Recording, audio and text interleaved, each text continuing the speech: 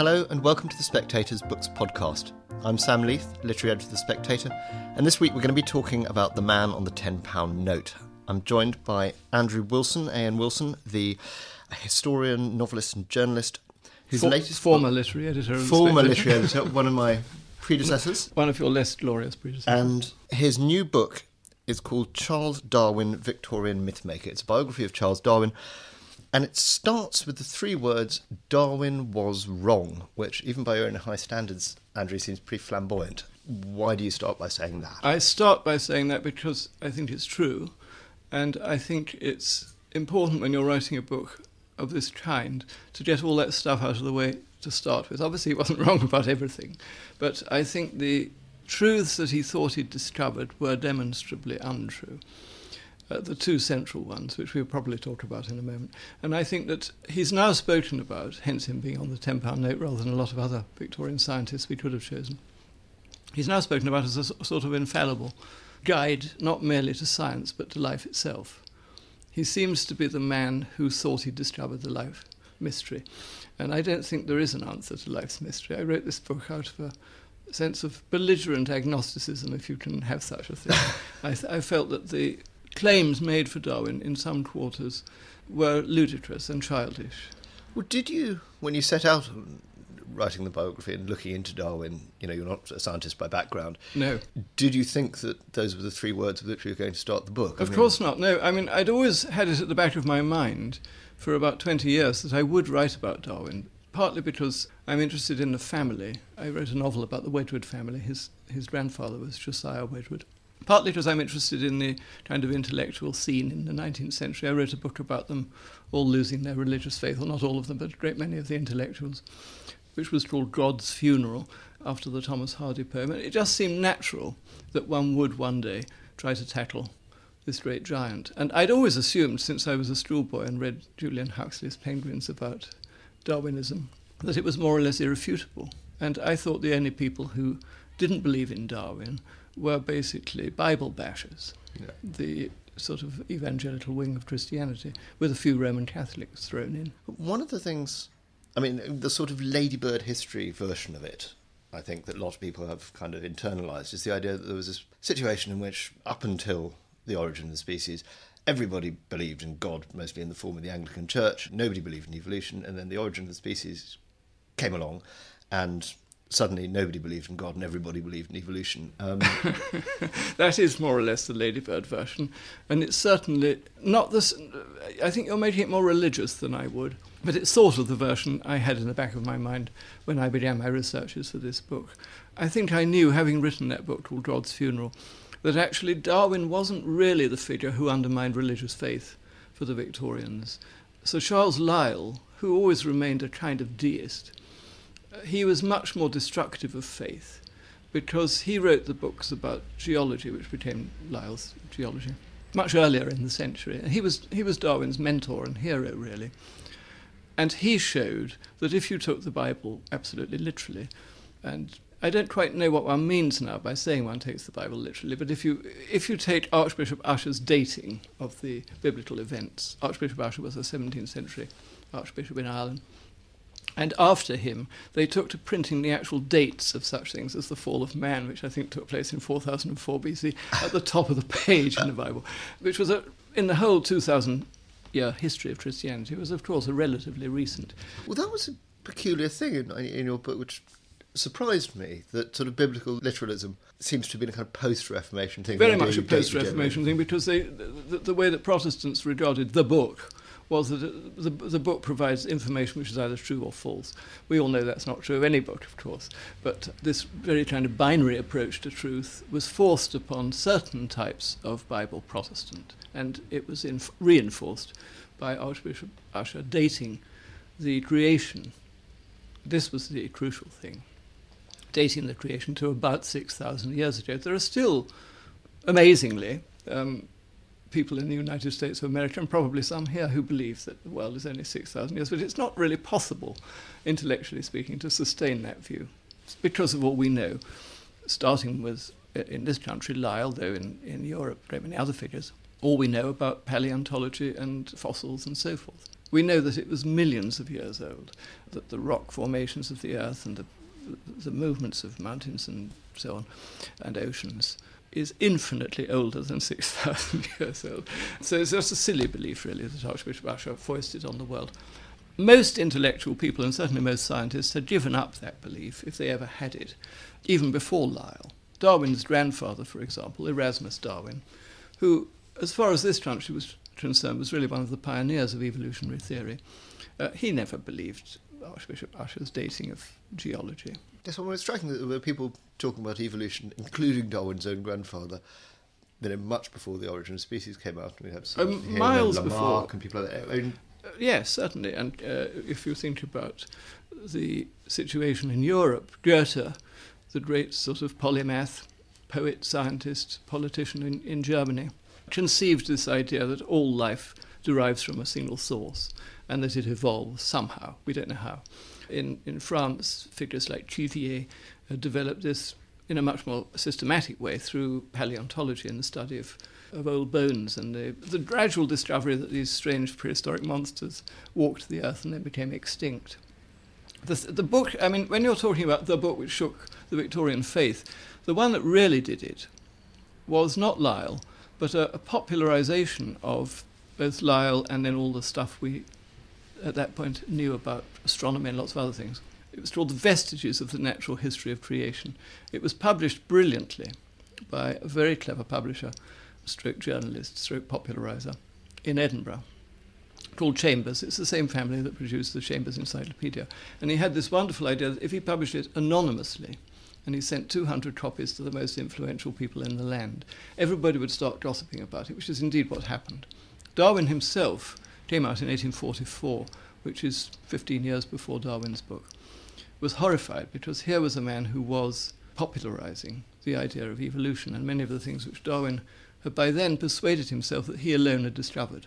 Yes, I mean, there's that aspect of it that he not only persuaded himself, despite the fact his grandfather was one of the pioneers of this thing. I mean, I think you somewhere say that he said that his grandfather's zoonomia made very little impression on him, though obviously it must have. It's extraordinary he makes that claim. When he went to Edinburgh University as a medical student with his brother, as a teenager really, he encountered a lot of evolutionary scientists. That's where the evolutionary science was really getting going in this country. It was in Edinburgh. And in particular a man called Grant, who lectured on The Origin of Species, told Darwin how important Erasmus, his grandfather, had been. And as they paced about Edinburgh, looking for specimens and looking at marine life forms, Darwin became aware of how important his grandfather was. And one of the extraordinary things about Darwin's character is that he absorbed other people's ideas and then either conveniently forgot where he got them from or deliberately suppressed, which I'm afraid in one case, very notorious case, he obviously did deliberately suppress the truth about how he derived his ideas from somebody else. Darwin's character in your book does, I mean, fairly early on you say, more or less say, particularly looking at his autobiography, that here's a character who's, enormously self-absorbed, more or less a pathological liar, and yes. sort of boundlessly ambitious. I mean, that being a great man, which he obviously succeeded in doing. There he is on the £10 note. Exactly.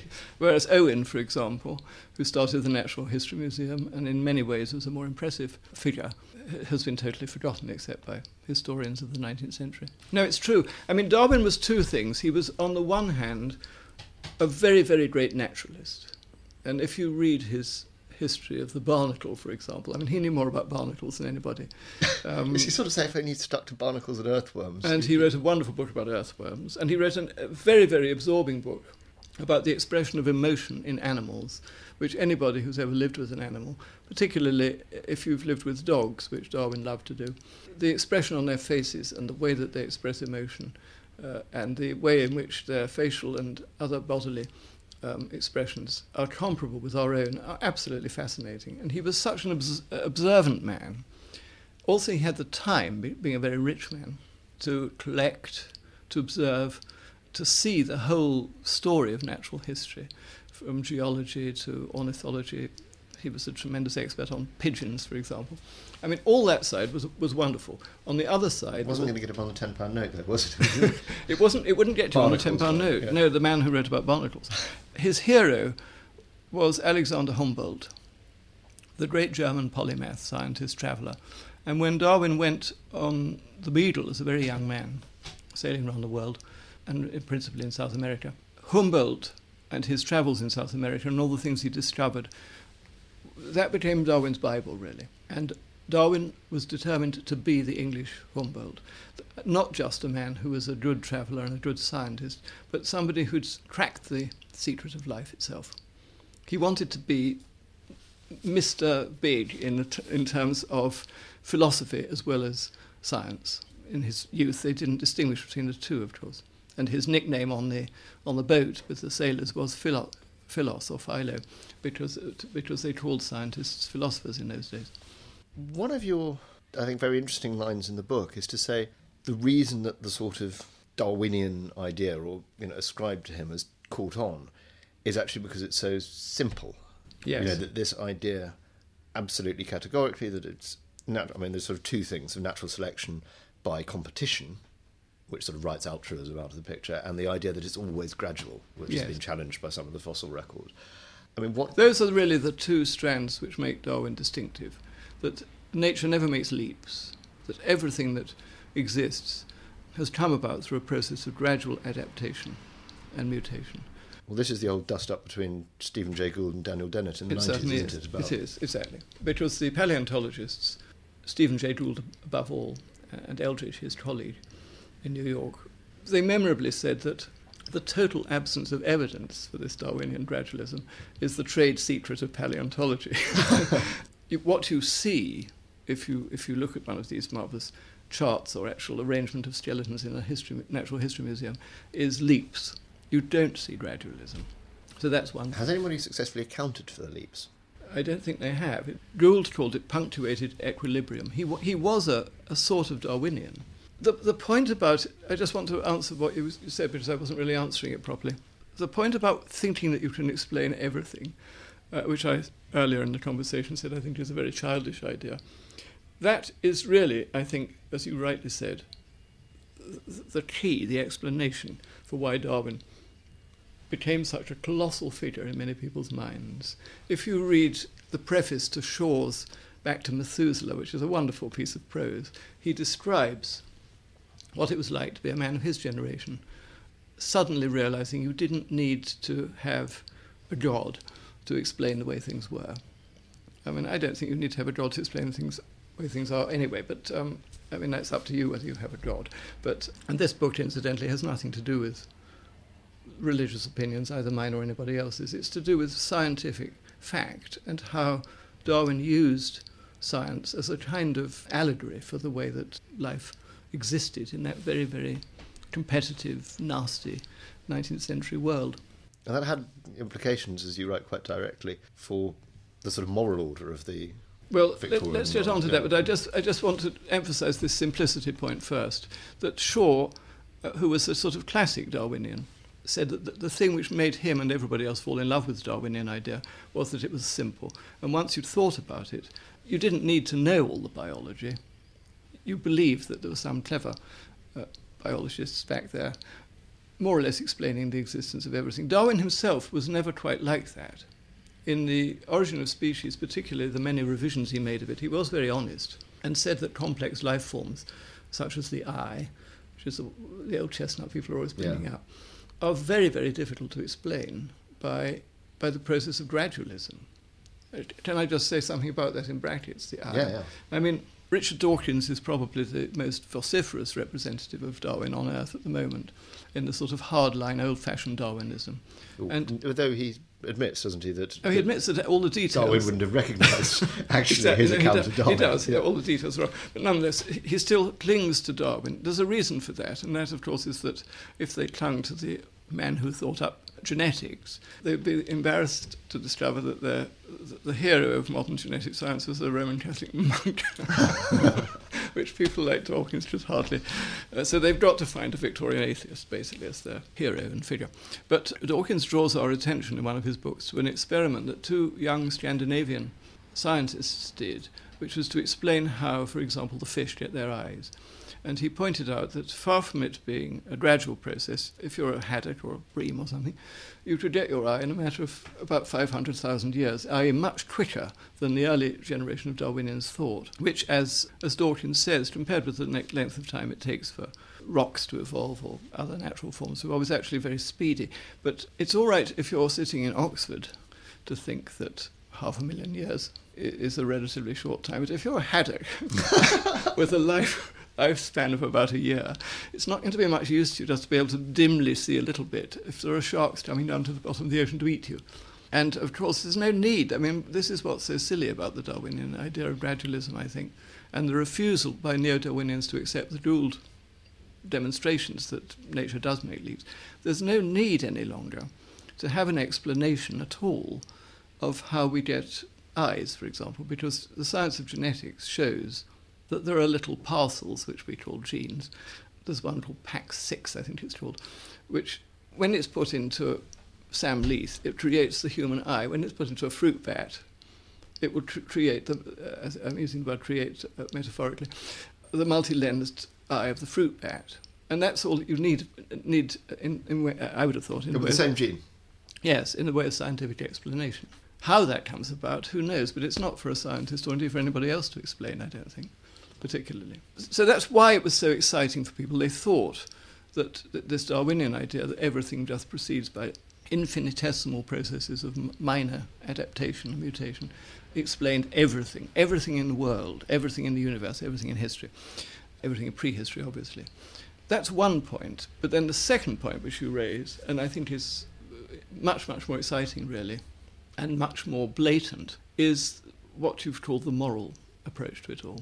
Darwin admits that when he saw the light and came to believe in the particular process of evolution that he did come to believe in, the process of natural selection, he didn't do so as a result of studying all the barnacles and earthworms and birds and so on that he'd studied through 30 years of life. He did so by reading the work of an economist, the Reverend Thomas Malthus.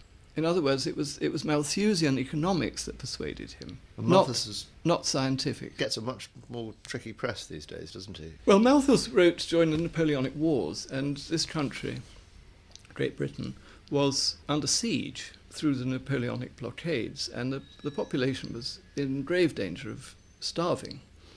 And it was perfectly understandable that Malthus should have thought there's a limited amount of food in the world to eat, and obviously if the population goes up, there's only one thing they can do, which is start killing one another or dying of starvation. And if you fast forward to the Irish potato famine in the 1840s, you would think that was the classic demonstration of the truth of Malthus. In fact, in a much more sinister and horrible way, what it's a demonstration of is that the politicians at the time had all been converted to believing in Malthus and thinking that starvation was an inevitability. So is this a sort of worm in the apple?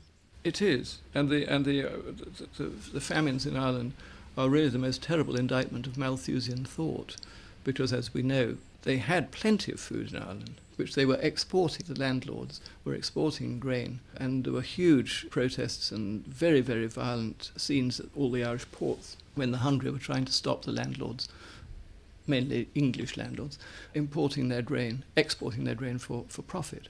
But of course Darwin belonged to this new social class, what we would call the upper middle class, I suppose. That much of the wealth had come, in his case, from trade. Josiah Wedgwood, the old potter, who was a very humble man in origin.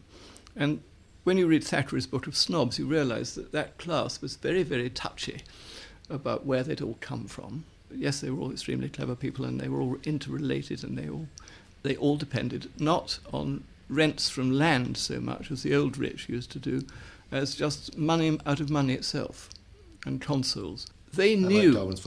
Like Darwin's father, who was a kind of banker. And they knew, those of them who were sensitive enough to look out of the window when they went through a city street in the north of England or in Birmingham or in London, that most people in the world weren't as fortunate as themselves. And they knew that it was an appalling scandal, and whether you read Ruskin or Mill or any of the great Victorian intellectuals, the great problem of the ever-growing, hungry, overworked masses was a moral disgrace. And the only way that the Victorian rich remained so rich was by keeping the poor poor. I don't want to sound too like Jeremy Corbyn, but it's true. And Darwin, I think, was popular partly, as you say, because he provided a simple explanation for how things are, but he also provided a moral explanation for why it was all right for his class to be extremely rich, very, very comfortable, when the majority of people in Great Britain were having hell, particularly in the cities, but also the poverty-stricken agricultural labourers who were becoming poorer by the decade. And the answer was, it was the way nature is. It was the nature of things, for the strong to beat the weak, and for the weak to go to the wall. And there has been work done, I mean, this business of altruism, which, as you say, there is some genetic work done on this. I mean, and I'm not at all a geneticist, but isn't it true that there is an account, or a more sophisticated account, that neo-Darwinians would seek to give to, push back against your argument that if the unit of selection is the gene rather than the creature, there's a sort of vulgar apprehension that it's about creatures fighting against each other. And the Dawkins point is that actually altruistic behaviours work well to propagate genes, even where they there is, and I think that to a certain extent Dawkins is right about that in the great quarrel he had with my namesake, no relation, E.O. Wilson. E.O. Wilson departed from belief in Dawkins's selfish gene because he said he'd been working all his life on ants and bees and things of that sort, and in order to survive, of course, they have to cooperate. And Dawkins slightly backtracked, actually. He had rather implied he had a much more simple Darwinian view that everything was struggle and fight, and then said no, he was talking about the genes. But of course, once you're talking about selfish genes, you are personalising an impersonal process. Yeah, it's a metaphor, rather. It's a metaphor. And I think it's very easy to extrapolate from the origin of species in particular. Certainly a great many people did extrapolate it. The idea that selfishness is the norm. Human selfishness is just reflecting the way things are in nature. Yeah. Did you ever read any of George Price's work, this nearly kind of forgotten character, who actually drew up a kind of mathematical... No, I didn't. It was something called a covariant of altruism or something. He found a way of demonstrating almost mathematically when creatures would cooperate and when they wouldn't, but then he sort of went mad. But certainly, whether or not you blame Darwin, and I don't blame Darwin for the veracity with which this idea was taken up, particularly, alas, in Germany, and by the eugenics movement, about which we perhaps ought to speak for a brief spell. Whether you blame him, he is responsible. He originated in his book, The Descent of Man, which is an absurd book. I mean, The Origin of Species is a brilliant book, even though I'm saying I don't believe in it. It is an absolutely brilliant book. And it is a mind-changing book, even though you don't have to change your mind back again if you're trying to get near the truth. And it was a pioneering book, whereas The Descent of Man, which he lifted half of it from Herbert Spencer, a now forgotten philosopher, it is ludicrous, because he tries to explain how language evolves, for example. And it's so full of elementary mistakes about linguistics and so forth that you just laugh aloud when you're reading it, really. But it ends up with this really rather nasty reflection that the poor and the feckless, and he means the Irish, of course, must be in some way or another kept down, or if not eliminated, because... As that sort of starts to license the eugenics. Exactly, and he says a programme must be found, which we now would call eugenics, and which his cousin, Francis Galton, immediately instituted. There were chairs of eugenics at London School of Economics and so on, and when Sidney Webb, founder of the New Statesman, your rival magazine, and a man who helped to draft the constitution of the Labour Party, when that chair was established, Sidney Webb said the reason it was so important was that the Jews and the Irish were breeding in such numbers in the East End that unless they could be eliminated, the race was going to be sullied. Great socialist. He was socialist and, of course, national socialist, but one doesn't make too much of that. One's an admirer of the Webbs. In terms of the way, I just got to get back briefly to Darwin's character. Yeah, which is very interesting, and why it's one of the reasons I'm glad I've written it as a biography, not as just as a tract. I mean, one of the things you light on is that he lost his mother when he was 8.5, and he had rather a sort of irascible father. I mean, do you attribute the less attractive qualities in his character to that trauma? Well, I'm sure that if one were an analyst, one would realise that was where it all began. He had a very miserable childhood, but like a lot of the people in that class, he was entirely family bound, partly because of this money thing that we've talked about. They were terrified of the money going out of the family. They weren't consciously terrified of it when they were children, obviously. But, for instance, his wife, who was also his first cousin, as far as I know, had one friend when she was a girl with whom she used to teach at Sunday school in Staffordshire. But otherwise, all her so-called friends were her relations. She didn't know anybody outside the family. And when Darwin knew he was going to get married, I mean, he drew up this famous list, which was rather good, of reasons to get married and reasons not to get married. Yes, but it's an episode of Friends in which exactly the same thing happens. Exactly. I think they've lifted it from Darwin. They have, because one of the four friends is a paleontologist who often makes little Darwinian speeches to the others, if you remember. But and that is directly lifted from Charles Darwin's letters or notebooks. There was no question of him marrying somebody outside the family. He was just going to marry one of the Wedgwood cousins or somebody else in the family.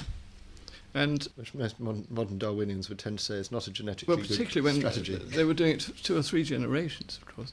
And he does make it clear that he's frightened, really, of the outside world. Certainly his wife was. They didn't really want to make friends outside the circle, the magic circle.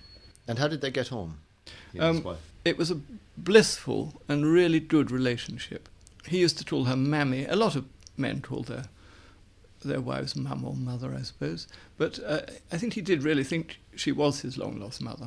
And rather disastrously, he had this illness, which is a mystery illness. I think the most plausible explanation for why he felt sick half the time and was really lavatory and bedroom bound most of his grown-up life was that he had lactose intolerance, and his wife, who was always trying to give him treats, made him these lovely creamy custards and things which he loved. I've said harsh things about Darwin, both in this conversation and in the book, about a man who was driven by ambition and who was ruthless to his rivals and enemies. But as a family man, he was utterly charming. He was kind and polite to the family's servants, which not everybody was. He was much beloved by all of the children who survived. Probably the love of his life was poor little Annie, who died when she was 12. And it was a good relationship. Unlike some of the other Wedgwood relationships, there's a modern biographer called Hensley Wedgwood who says that the Darwin marriage was actually the only happy marriage in the entire family during the 19th century. So you didn't, in the process of writing a book, have quite the sort of Roger Lewis, Anthony Burgess experience of turning on your subject completely? Not at all. And I realised, had I been his son or his cousin, I would have got on with him extremely well. Had I not been, I wouldn't have known him, because he was more or less a hermit. And after his youth, where he made his friends in Cambridge scientists, most of whom, of course, to his great grief, didn't believe the theory. Partly because they were clergy, but it wasn't only that. They just weren't convinced by it. Lyell wasn't convinced by it. Huxley, who spent his whole life, Thomas Huxley, the president of the Royal Society, was the great booster. He called himself Darwin's bulldog. He didn't believe in the gradual theory. He believed, before Eldridge and Gould made it clear, that he believed in punctuated equilibrium. He thought nature made leaps. If you go to a museum, you can see the leaps. Where are the missing links? There are some missing links. I shouldn't be too silly about this. There are 10 or 12 missing links where you get mammalian reptiles or sort of fishy-looking mammal, or whatever it might be. But if Darwinism was true, the museums would be full of missing links. You'd be digging them up all over the place. There'd be fossils of missing links. Because, I mean, if it's what the Shaw generation thought it was, the explanation for absolutely everything, and if it was true of absolutely every form that we see in the living world, we would be surrounded by missing links. Now, if you had your way, and as I suspect, would like to see him sort of quietly removed from the £10 note, who would you put in his place? Well, haven't we got Jane Austen instead? Yes. He has been removed, but not for dogmatic or scientific reasons. I think it was just they decided a woman was needed. I think it's rather a pity that they can't have a female scientist, somebody like Dorothy Hodgkin, or there have been a lot of good women scientists. I'll have to start a letter writing campaign. Andrew Wilson, thank you very much indeed.